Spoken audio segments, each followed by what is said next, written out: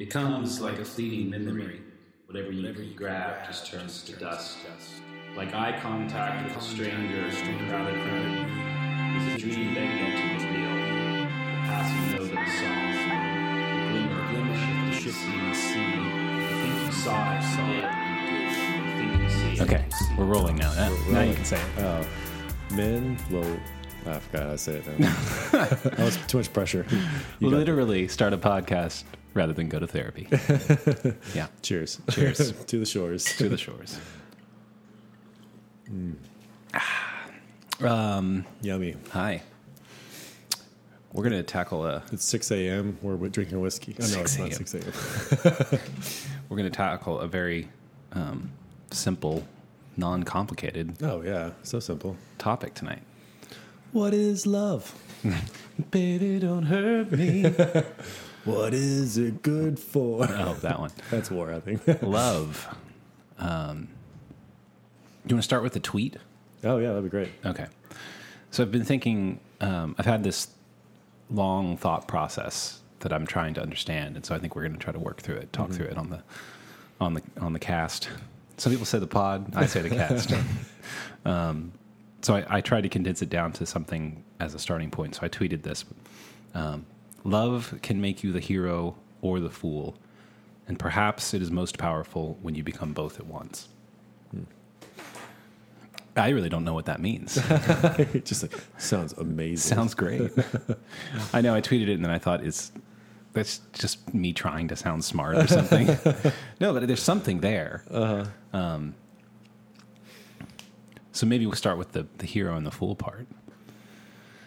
I've definitely been thinking about the fool just in general, which is someone. I wrote this quote down. Someone said it was like, or maybe I came with, I don't know. Be the fool again and again. Yeah. And that's just really been helpful to me, like to just not be, what do you call it?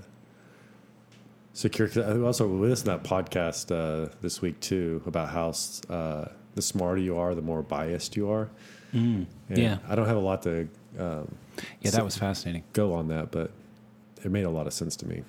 Yeah, it was a podcast with Annie Duke, who's was like the world's best poker player for like 2 decades. I guess she won a bunch of world championships. So she was talking about decision making and bias, and she was pointing out some studies that found that, like, basically, if you're presented with a set of data, you can interpret that data in lots of different ways, and you're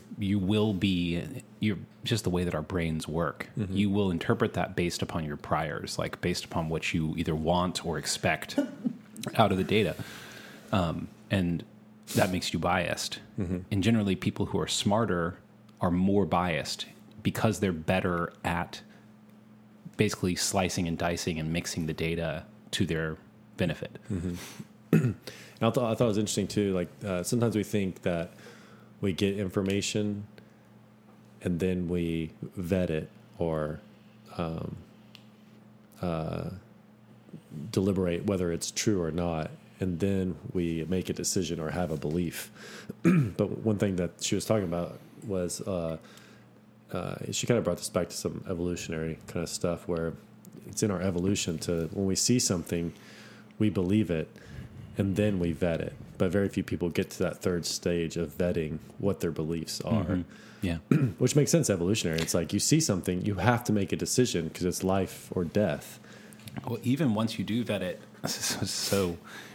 and we're kind of like screwed a bit as humans because there was some studies I read about a while back where they would bring people in and tell them a false story and tell them that it was true. Yeah. And then they would ask them to respond to similar situations based upon what they thought was, should be done in those similar situations. I wish I could be more specific. I can't remember. But basically, like, even after the people were told that the story that formed their belief was false, intentionally false, they still did not change their belief. It's really hard for us to change our beliefs once that we've established them. Yeah. So be the fool again and again. Does that to you mean be aware of your biases and where they may be misleading you, and be willing to be a fool in order to make sure that what is true is actually true, or what you think is true is true? Yeah, I think there's just also the idea is there's a high probability that I'm wrong. Mm-hmm. You know, it's like maybe not on a level 10, category, but maybe on a level 1 category. You know, it's like or maybe I should go from 1 to 10. I don't know.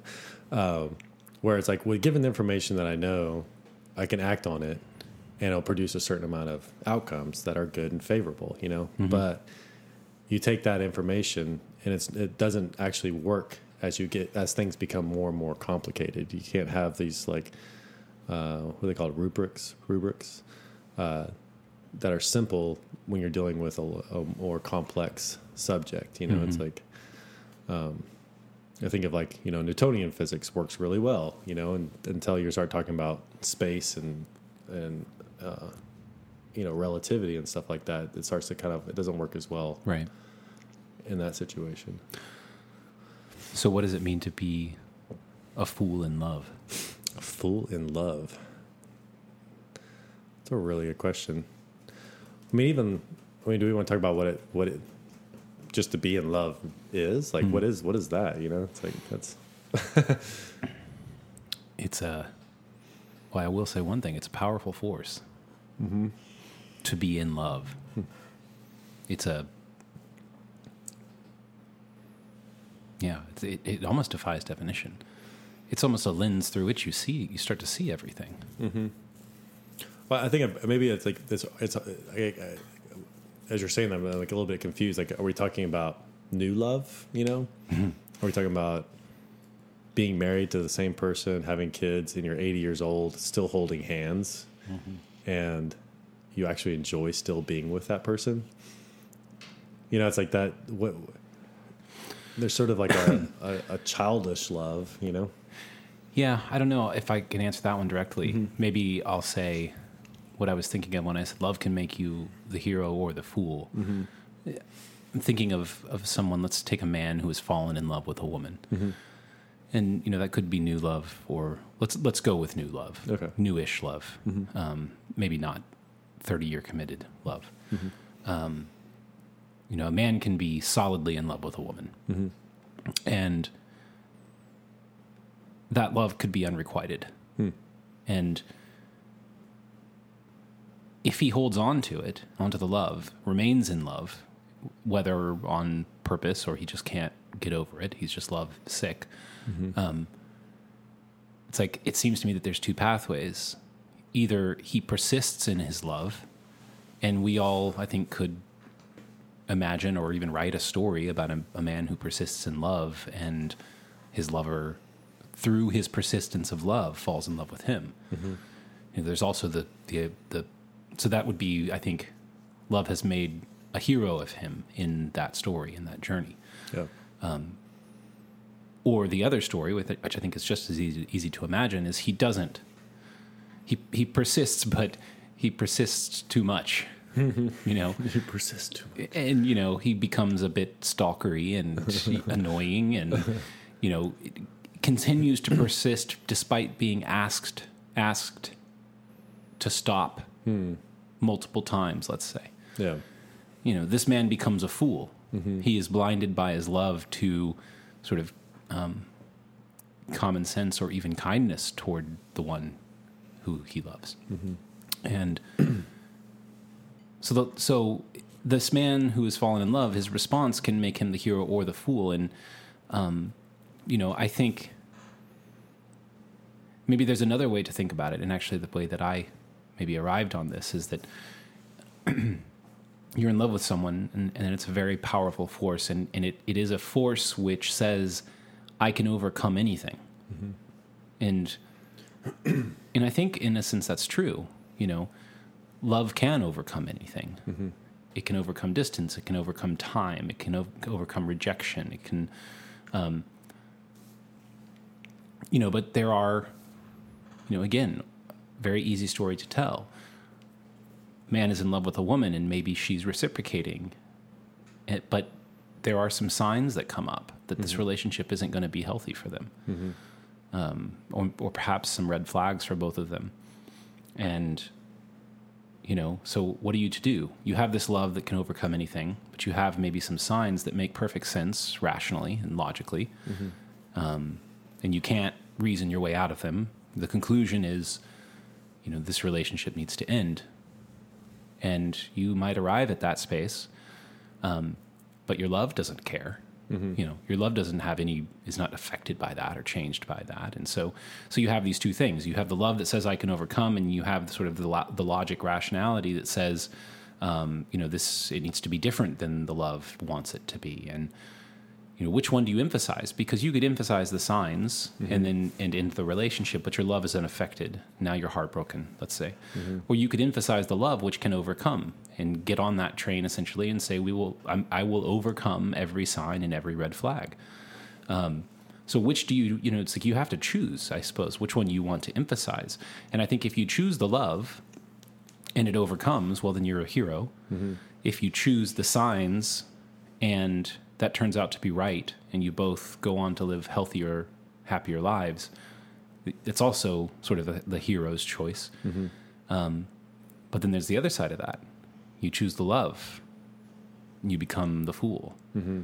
Or you choose the signs, and it wasn't the right thing to do. You were the fool for giving up on something that had so much potential and so much good for such a simple, silly little sign.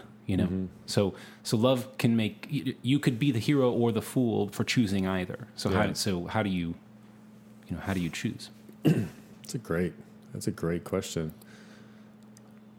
I think it definitely seems like that is something that only time and failure will teach you. I mean, like you think about like your first person you fell in love with. Whatever that might be. It's like childhood love type thing. It's like. You get your heart broken or it doesn't turn out the way you thought it was. Like this one girl asked me to go out with her. The next day she broke up with me. I was like, oh, okay. You asked me to go out with you. That's funny. I broke up with my first kiss the next day. Oh, you telling me? That's great. Tell that story. 7th grade, laser light show, Fiesta, Texas, San Antonio. 72 degrees out. Yeah. No, it was beautiful. Fireworks. Lips touched. First kiss. Amazing. I absolutely freaked out. I was like, what is happening? What is this? What does this mean? I don't know what I feel. I don't know what I do. And I broke up with her and then totally regretted it and tried to get her back. And she was more mature than me and was like, yeah, you had your chance. Well, I mean, I think actually what I have described, to choose love that says I can overcome anything, that's marriage. I mean, that is what the vow is. Yeah. Basically, like, I'm choosing to love you, and I will not leave, and I will not betray that no matter what changes. Yeah. That's the same thing as saying my love will overcome, any silly sign or flag or sickness or argument or whatever. Yeah. And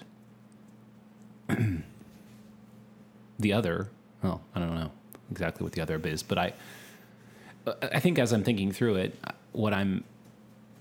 so the first thing in the second part of my tweet where I said love becomes most powerful when it is both at once, I was thinking about that phrase at once, because in the earlier formulation, the hero can become the fool, and the fool who sticks with his love can become the hero. And the difference between the hero and the fool in those instances, because the person hasn't changed, he's stuck with the love. What has changed is time. So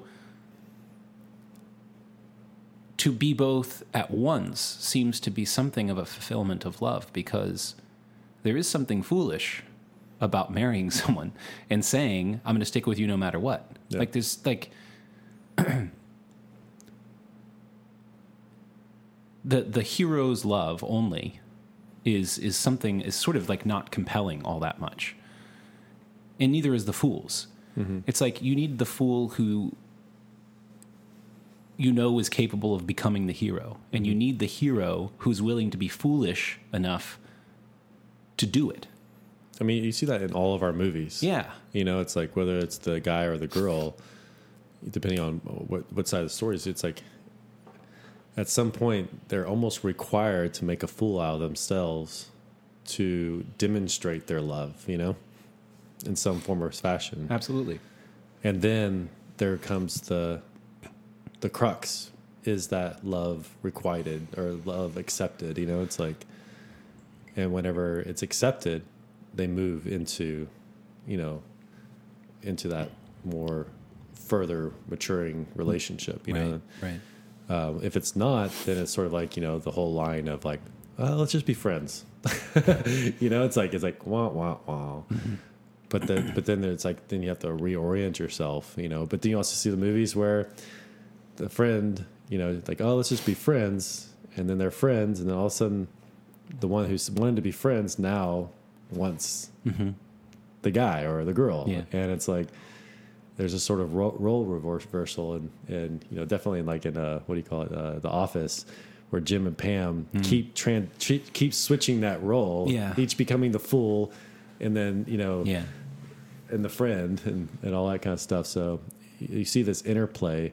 So it's almost kind of like a dance we do between being the hero, heroine, and the fool.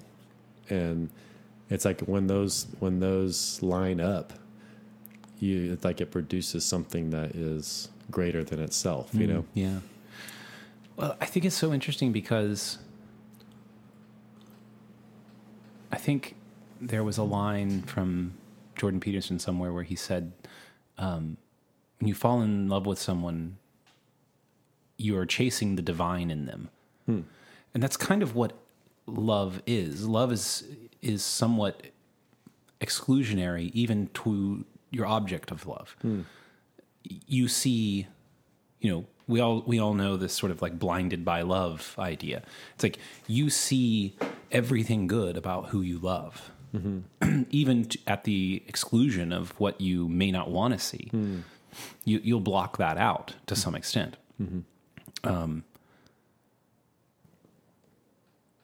I had somewhere I was going with that, but I lost it. But love is exclusionary in a certain way, and so maybe the great hope of love. Well, okay, yeah. So I think I found it. So in what you were excluding is you're focusing on the divine in the person that you love at the exclusion of what is not divine about them, and maybe.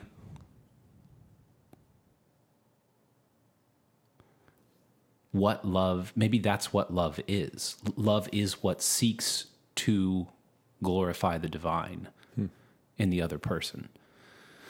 Love is, or maybe just the divine period, and to transform everything into that.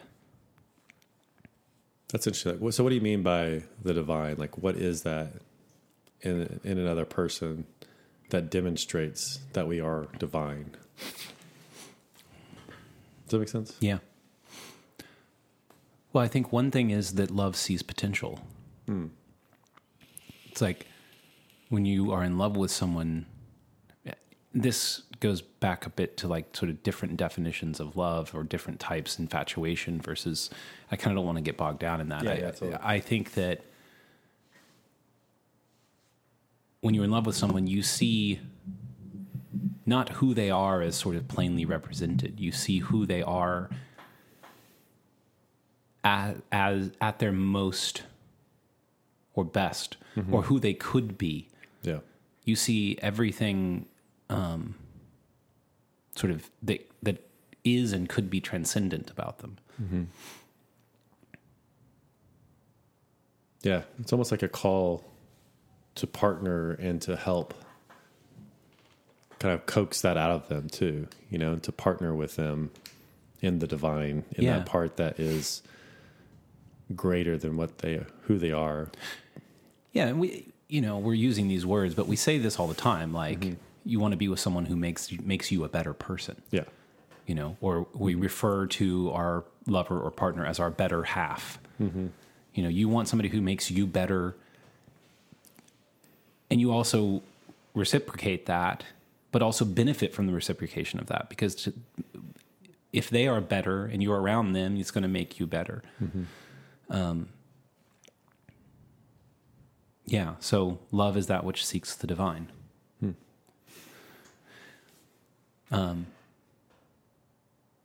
So another thought that I had, which is interesting, was this idea that we said earlier, that, you know, you may formulate reasons that your love is not properly placed, let's say, AKA a relationship needs to end. And you can have perfectly rational, logical, reasonable reasons for that. But your love doesn't care. It's like love is in some way immune to all of that. It's like it doesn't change. So you don't just decide, hey, we're not going to do this anymore. And your love's like, oh yeah, bummer. Okay. You know, your love is like unaffected. It's also not even, it's like you might be angry about it or heartbroken about it, but your love just keeps on existing. And I think that that's so interesting. So back to the hero and the fool, it is time and maybe the person who changes, but love, if I can extract that out into a separate sort of entity that you can relate with, you have a relationship with your own love for someone else, let's say. Let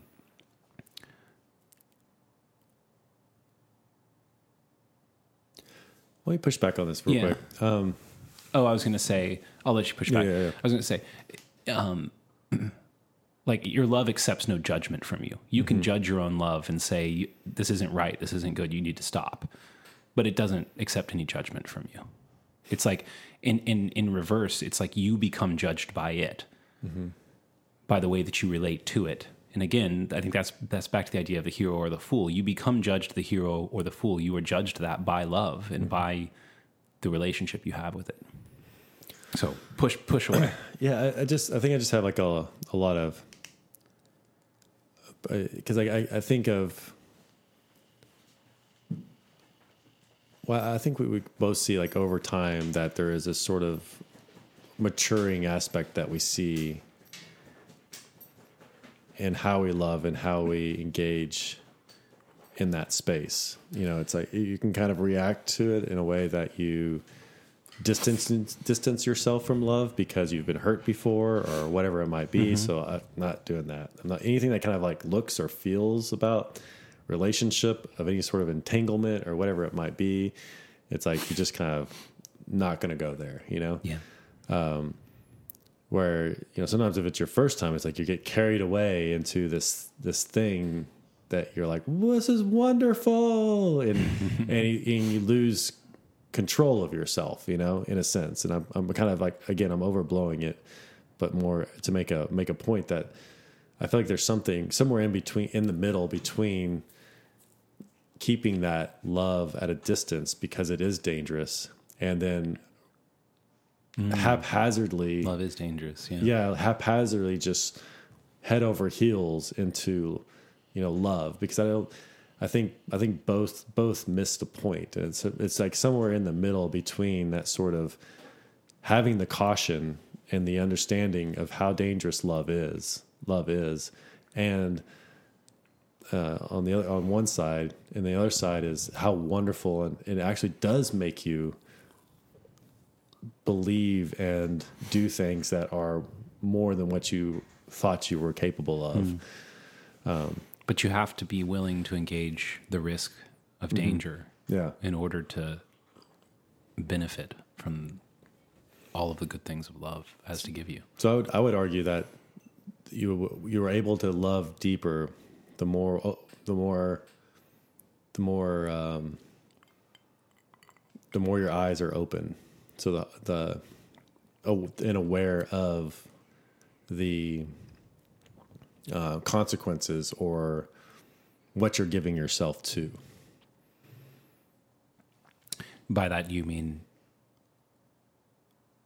that you're aware of the risks. You're aware of the danger. Yeah, it's like you're going into this with your eyes open, but you're also accepting the risk. I want to read this passage from C.S. Lewis, The Four Loves, about this exact same thing. He says, There's no safe investment. To love at all is to be vulnerable. Love anything, and your heart will certainly be wrung and possibly be broken.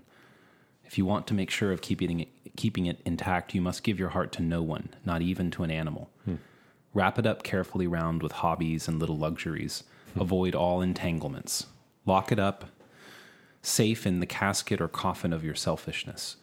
But in that casket, safe, dark, motionless, airless, it will change. It will not be broken. It will become unbreakable, impenetrable, irredeemable. The alternative to tragedy, or at least the risk of tragedy, is damnation. The only place outside heaven where you can be perfectly safe from all of the dangers and perturbations of love is hell. It's fascinating. It's astounding. And it's sort of, well, it wraps up everything that we have been talking about nicely, that if love is what seeks the divine, and that's a risky and dangerous prospect. And if you want to be safe from the risk, well, then you're also safe from the divine. It's like you choose not to engage in love. You choose not to engage in whatever heaven is. And the yeah. It's interesting. The thought went through my head when you said that. It's like, if you engage in love, I want to say suffer the consequences, but that's not what I mean. If you engage in love, like, you will learn the lessons that you need to learn. Because again, it's easy to, if you fall in love with someone and it is unrequited, it's easy to become bitter and say, I'm not going to do that ever again, you know? But however, there's a part of opening yourself back up and continually opening yourself to love. Like, you know, whether it be friendship, whether it be your parents, whether it be, you know, a significant other, whatever it might be. It's like allowing yourself to be open to still love, you know, it's like, because I think that, I mean, I do believe that also applies to parents. Like, if you had a tough childhood or something like that, it's like, and your parents really hurt you and wounded you, and you have a more than right to maybe be angry about it. But when you open yourself up to love for them, you know, with boundaries and stuff like that, it's like, you know, it's like you could open up doors that you would never even know existed, even if it's not required, if they don't reciprocate. We have to say requited again. Yeah. Reciprocate, you know. But you can actually form a love inside yourself for your parent that, you know, you wouldn't have had, even if it's not reciprocated, you know. Yeah, you said something earlier before the podcast about how it's hard to give what you haven't ever received. And it is interesting. I mean, if you have closed yourself off from love because of a bad relationship, you know, it can be helpful. I don't know necessarily if it's necessary, but it can be helpful to open you back up to love when you receive love from someone else. You know, maybe that's not another romantic love, but a friend who's willing to love you in ways that heal you. Yeah. And then you can be open to it. I think there is that aspect of love that is, well, it's relational, it's experienced. I think that's why it's so important for people to have kids. Yeah. I mean, I remember when my first son was born, immediately understanding my relationship with my parents and my siblings and my friends and my wife and everyone completely differently. Like, I understood something new about love that I had never understood before. And I'm not sure I could tell you what that is, but the world was seen in a new light. And that requires relational experience to happen. So if you deny yourself, if you deny love to yourself, whether that's through bitterness or pain, you also deny yourself transformation. Yeah, like, there is no real transformation without love, and giving yourself to somebody, to something. You really can't transform. I can't think of of a counter to that, honestly. Yeah, it's like becoming the fool. Maybe that's why you say "be the fool" again and again. Mm-hmm. Yeah, maybe. It opens you up to transformation. Yeah, totally. Yeah.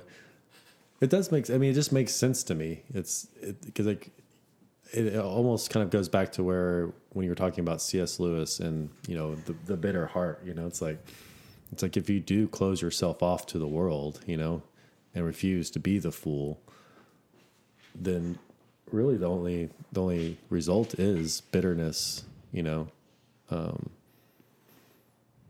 and rejection. It's like there really is no, like, the whole adage of, it's like if you're not moving forward, you're going backwards kind of thing. I think there's a better way of saying that, but there's no standing still. Yeah, it's like you're either growing or dying. Well, it kind of reminds me of you ever been like stopped at in traffic, right? Mm-hmm. You're creeping along and you come to a complete stop, and then maybe you like check your phone or you're messing with the radio and you're not really looking in out of your peripheral. I never look at my phone. Out of your peripheral vision, you see sort of the car next to you going forward, but in your mind, you think, "Is my foot on the brake? Am I going backward?" Mm-hmm. It's like you don't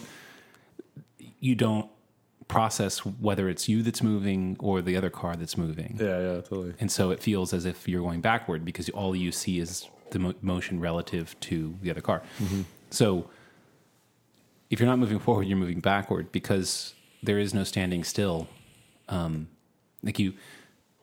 Because time moves. Mm-hmm. So if you are not growing or progressing and moving forward, you could say, I might be stagnating, but you're not, because time is continuing to move forward around you. And so relative to time, you are going backward. Mm-hmm. Deteriorating. Did I just solve time travel? You did. Done. Damn. You heard it here. Shores. Yeah, I mean, it's like any relationship has to progress, or it dies. It's like something that you say a lot on the podcast. If a relationship doesn't progress into the future, it's like it can't go anywhere. I think that's like whether it be friendship or with your kids, if you're not involved with them into producing them into the future, it's like, right. And you want to encapsulate them or keep them in a place. I think of like there was this mom on elementary that was poisoning her son. It was a TV show. Mm-hmm. And the reason why she was poisoning her son was because she needed him to need her, mm-hmm. and didn't allow him to grow up and to be his own, It's like Munchausen by proxy. Mm-hmm. What'd you call it? Munchausen by proxy. What is that? It's an actual diagnosis or disease. There was a really famous story a couple of years ago. That was it. They used that word. They did, yeah. Uh-huh. Real life story where this mother had a daughter and the dad was not involved. And this daughter had all of these ailments. I mean, everything from like cancer to like she was in a wheelchair. She couldn't walk. She was like 23 years old or something. Mm-hmm. And she and someone she met online, the daughter and someone she met online, murdered the mom. And as they started investigating this, they started realizing that the girl was not sick at all. And this mother had convinced her daughter and many, many doctors by all these crazy means of like getting diagnoses and then switching doctors and elaborating and had her diagnosed with like very serious things that it seems like it would be easy to look and say, no, this isn't true. But she convinced her that she was sick. She wanted her daughter around, and her daughter went along with it because she had to please her mother. And then at some point she snapped and she couldn't take it anymore. And she met this guy online and they formed a relationship, and then they planned to kill the mom, and they did. That's exactly that. But this episode must have been based off of that. You almost like laid the episode out completely. Yeah, it must be. It's pretty. It's a pretty wild thing. It is. But again, I mean, it's like a mom loves their child, you know, but at some point, if you don't allow your child to grow and you grow with your child, it starts to become something that's not love. Mm-hmm. It's no longer seeking the divine in that individual. Mm-hmm. It starts to become something much more selfish. Yeah.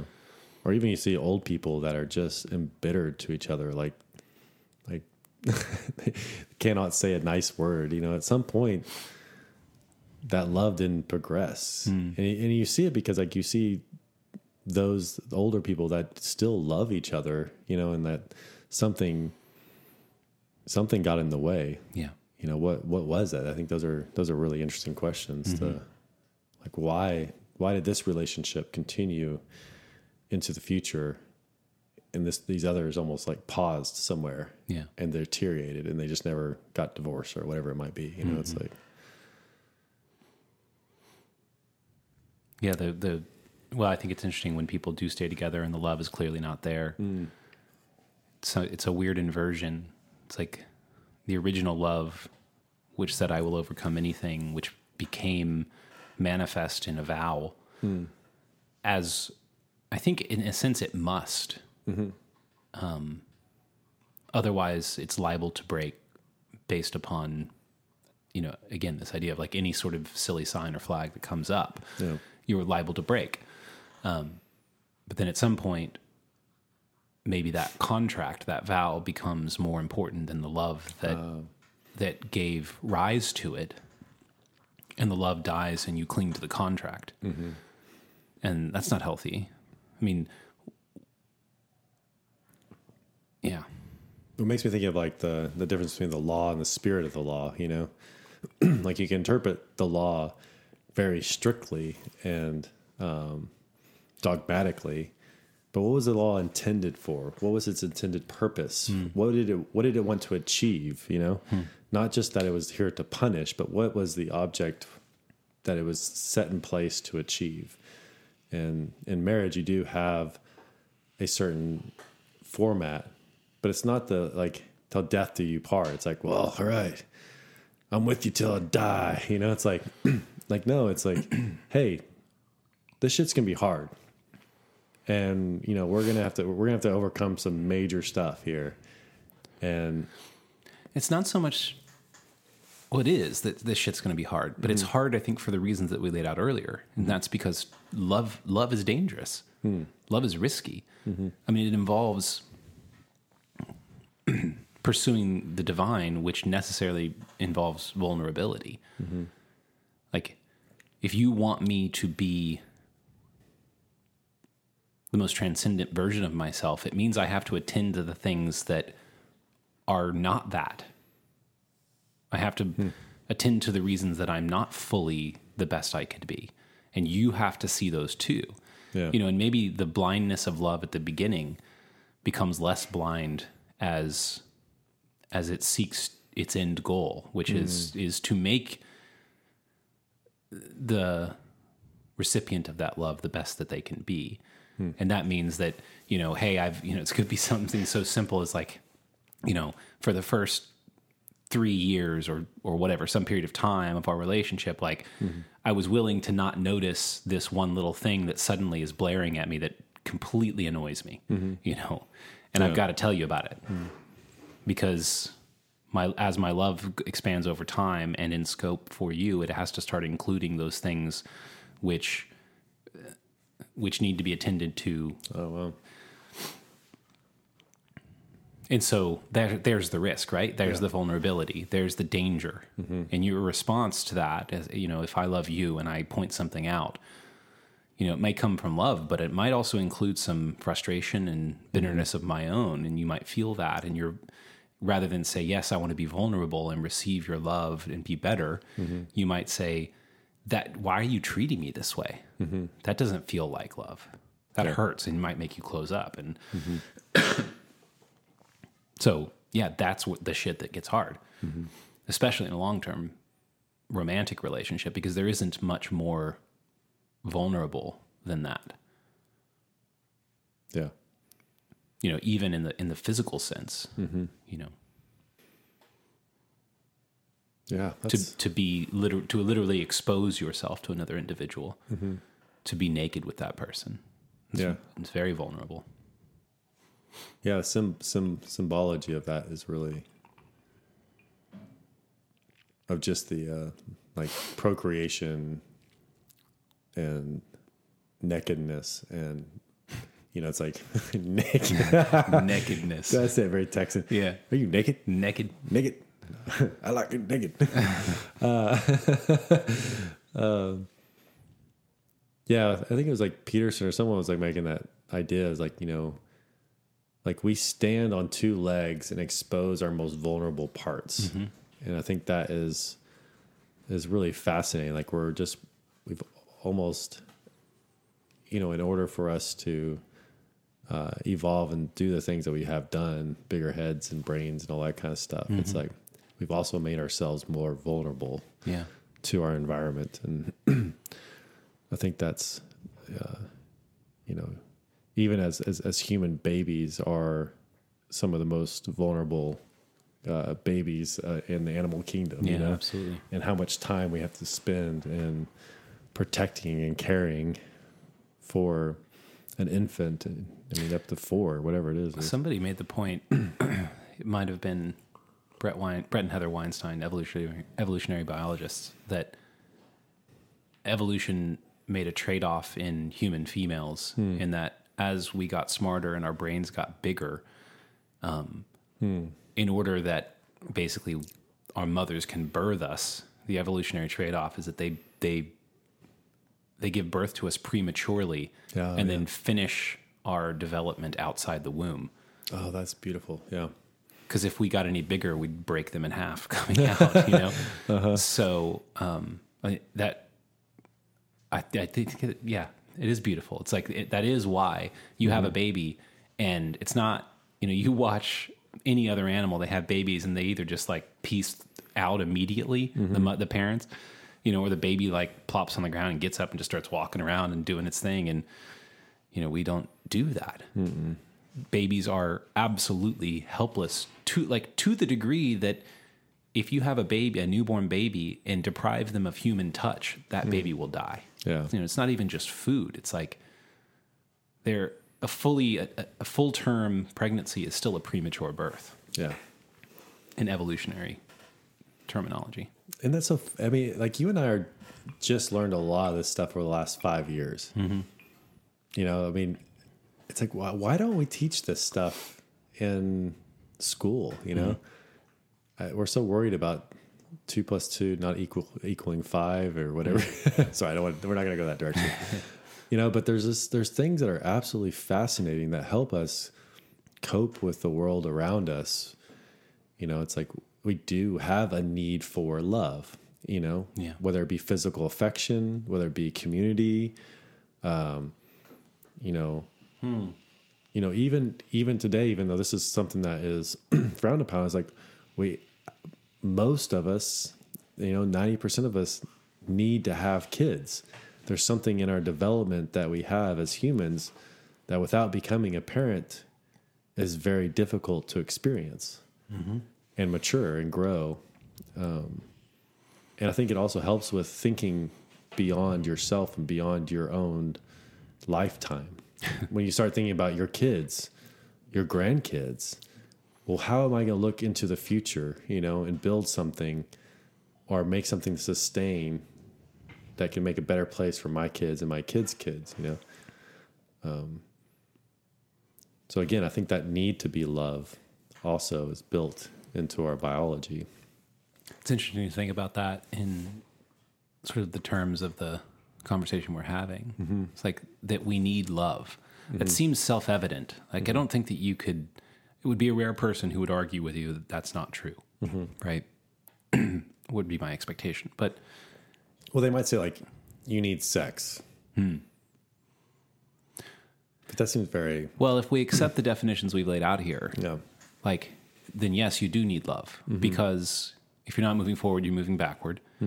Love seeks the divine in you, or tries to move you forward, let's say.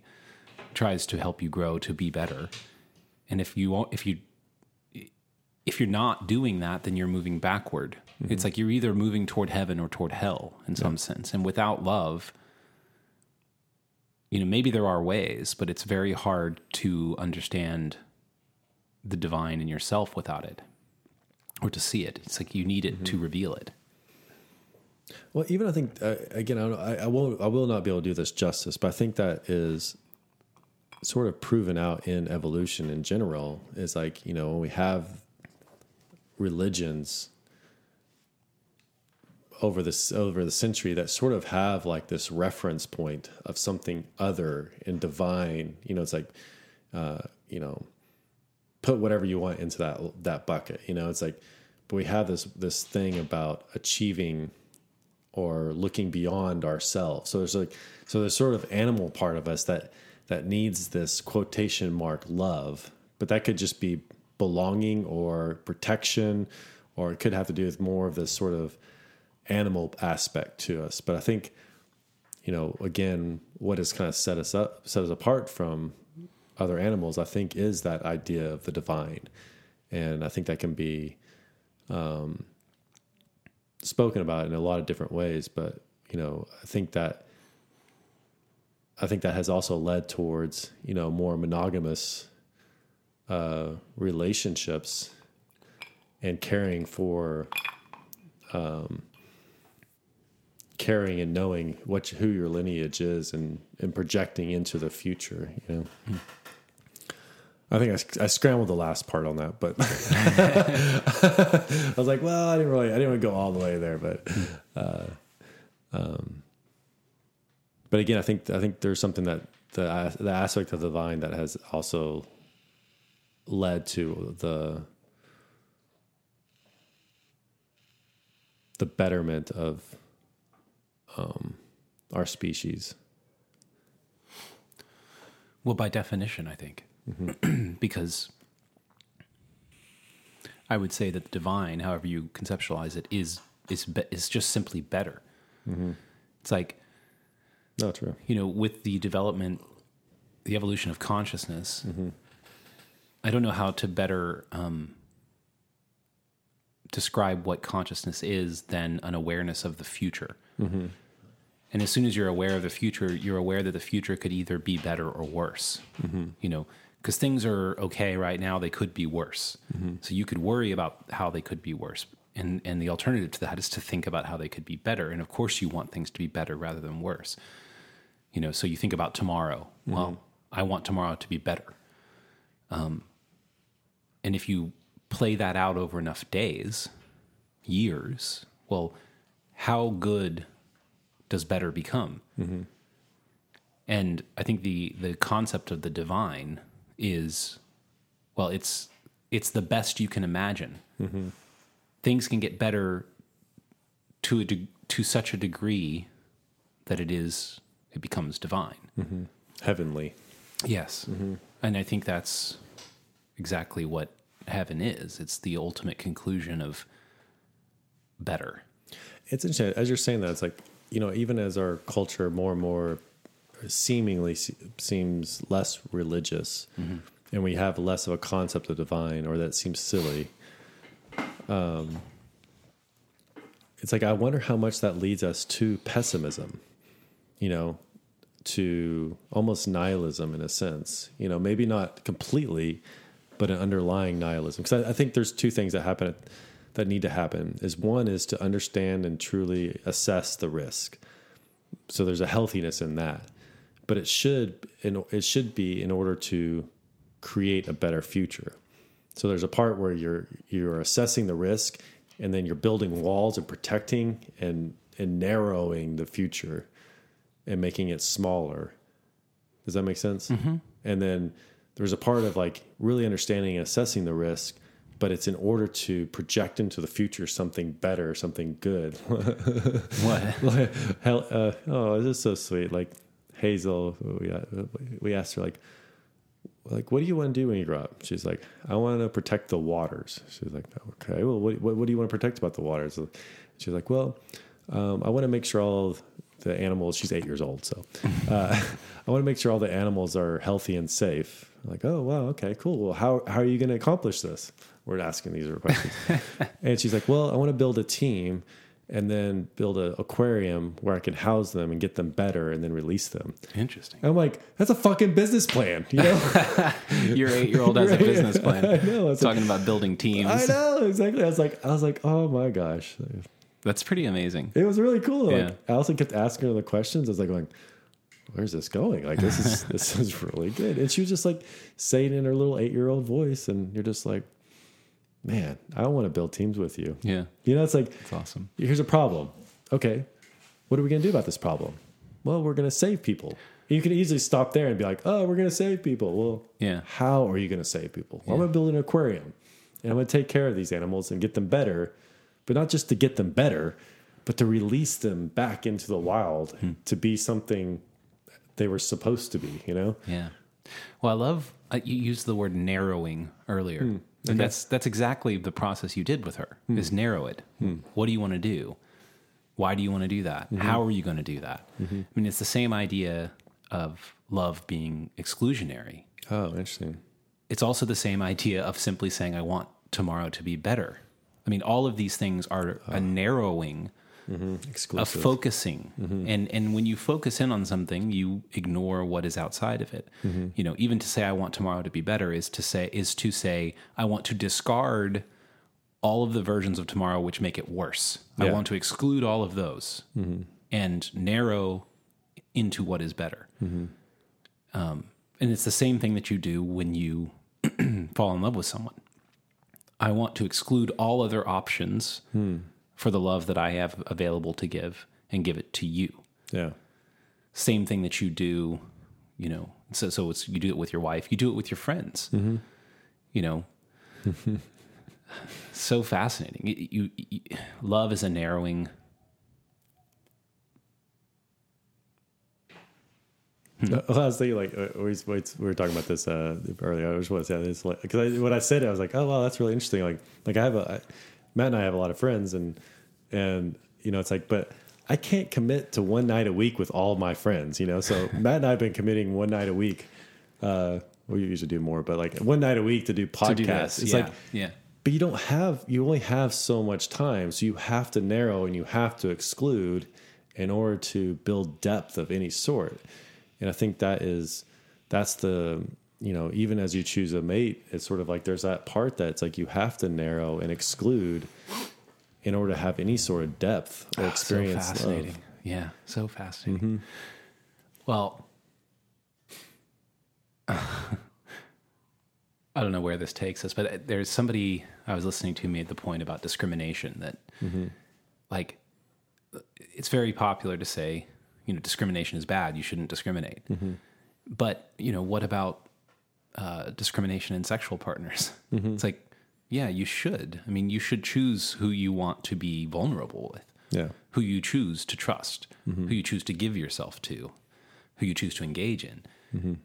It's exactly what you do is discriminate. I say, I choose you. I do not choose anyone else.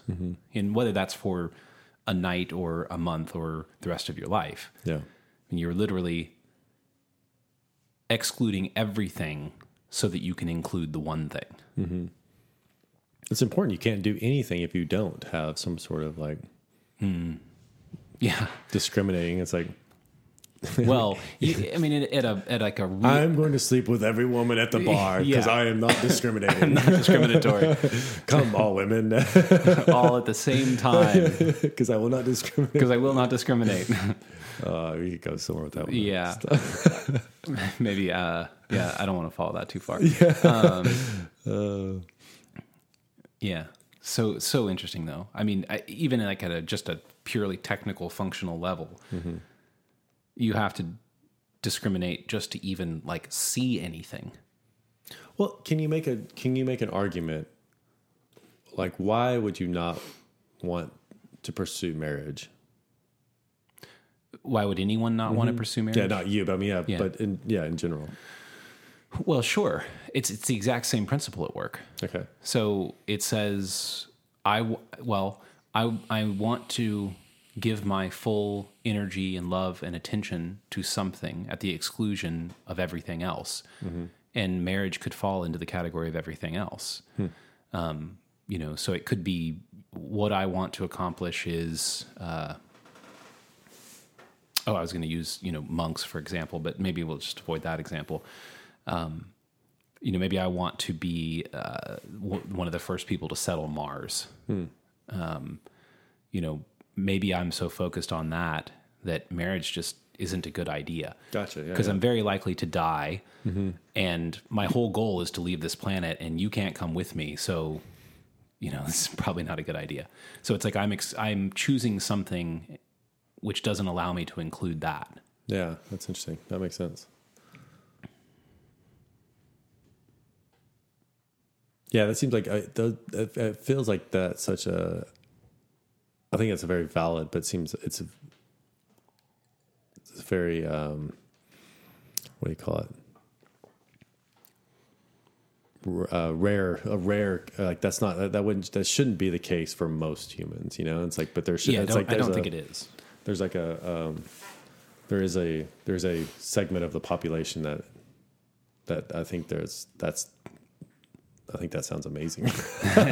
You know? Yeah. Yeah, that's interesting. Maybe I think that might have been. That might open up too many things. With that question right there,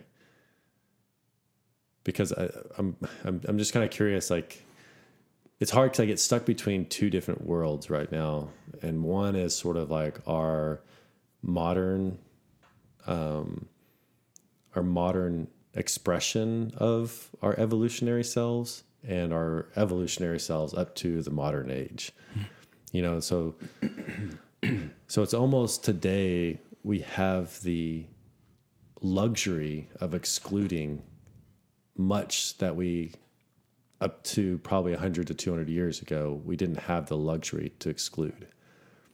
You know, like living around your family, like that was kind of like if you were to not live around your family and you needed help and stuff like that, like your family unit was your help. That was like who ran the farms, who took care of you when you were older. But now we have old folks' homes. It's kind of a primary reason to have kids. Primary to have kids, yeah.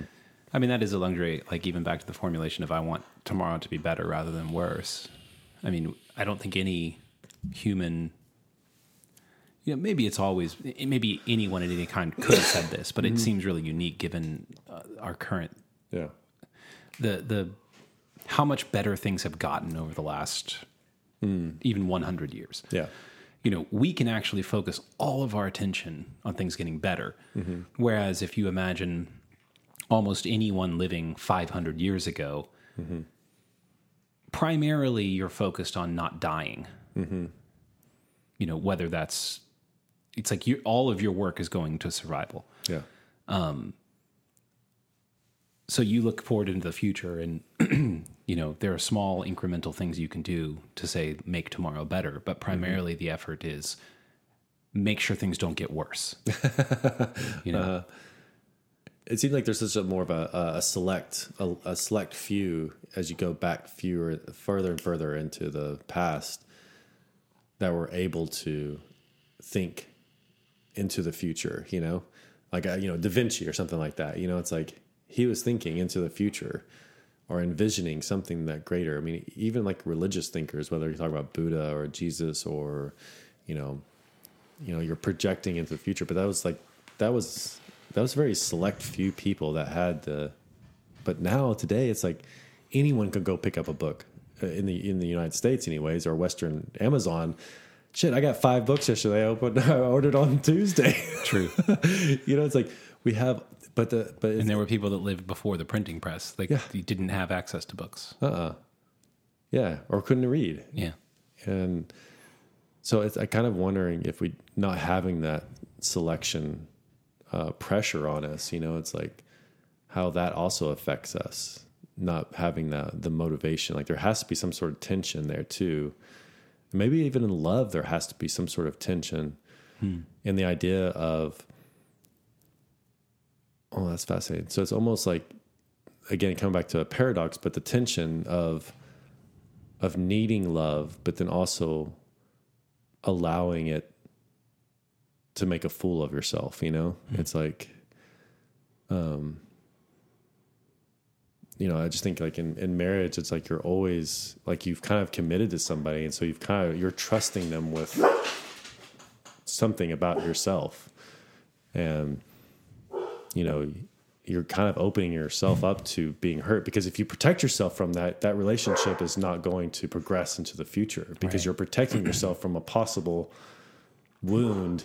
You're not allowing the tension. Mm-hmm. Yeah. So you need the tension to allow yourself to actually experience more love. Mm-hmm. I don't know. Fascinating. That's funny. Luca totally broke my mental flow state. Luca. Well, maybe that's a good place to end it anyway. Yeah. Luca was like, you guys are done. You guys are done. Enough of this love stuff. He's like, unless you're loving me. Totally. Well, cheers. Thanks for coming to the shores with us. Definitely. And love you guys. bye. Bye.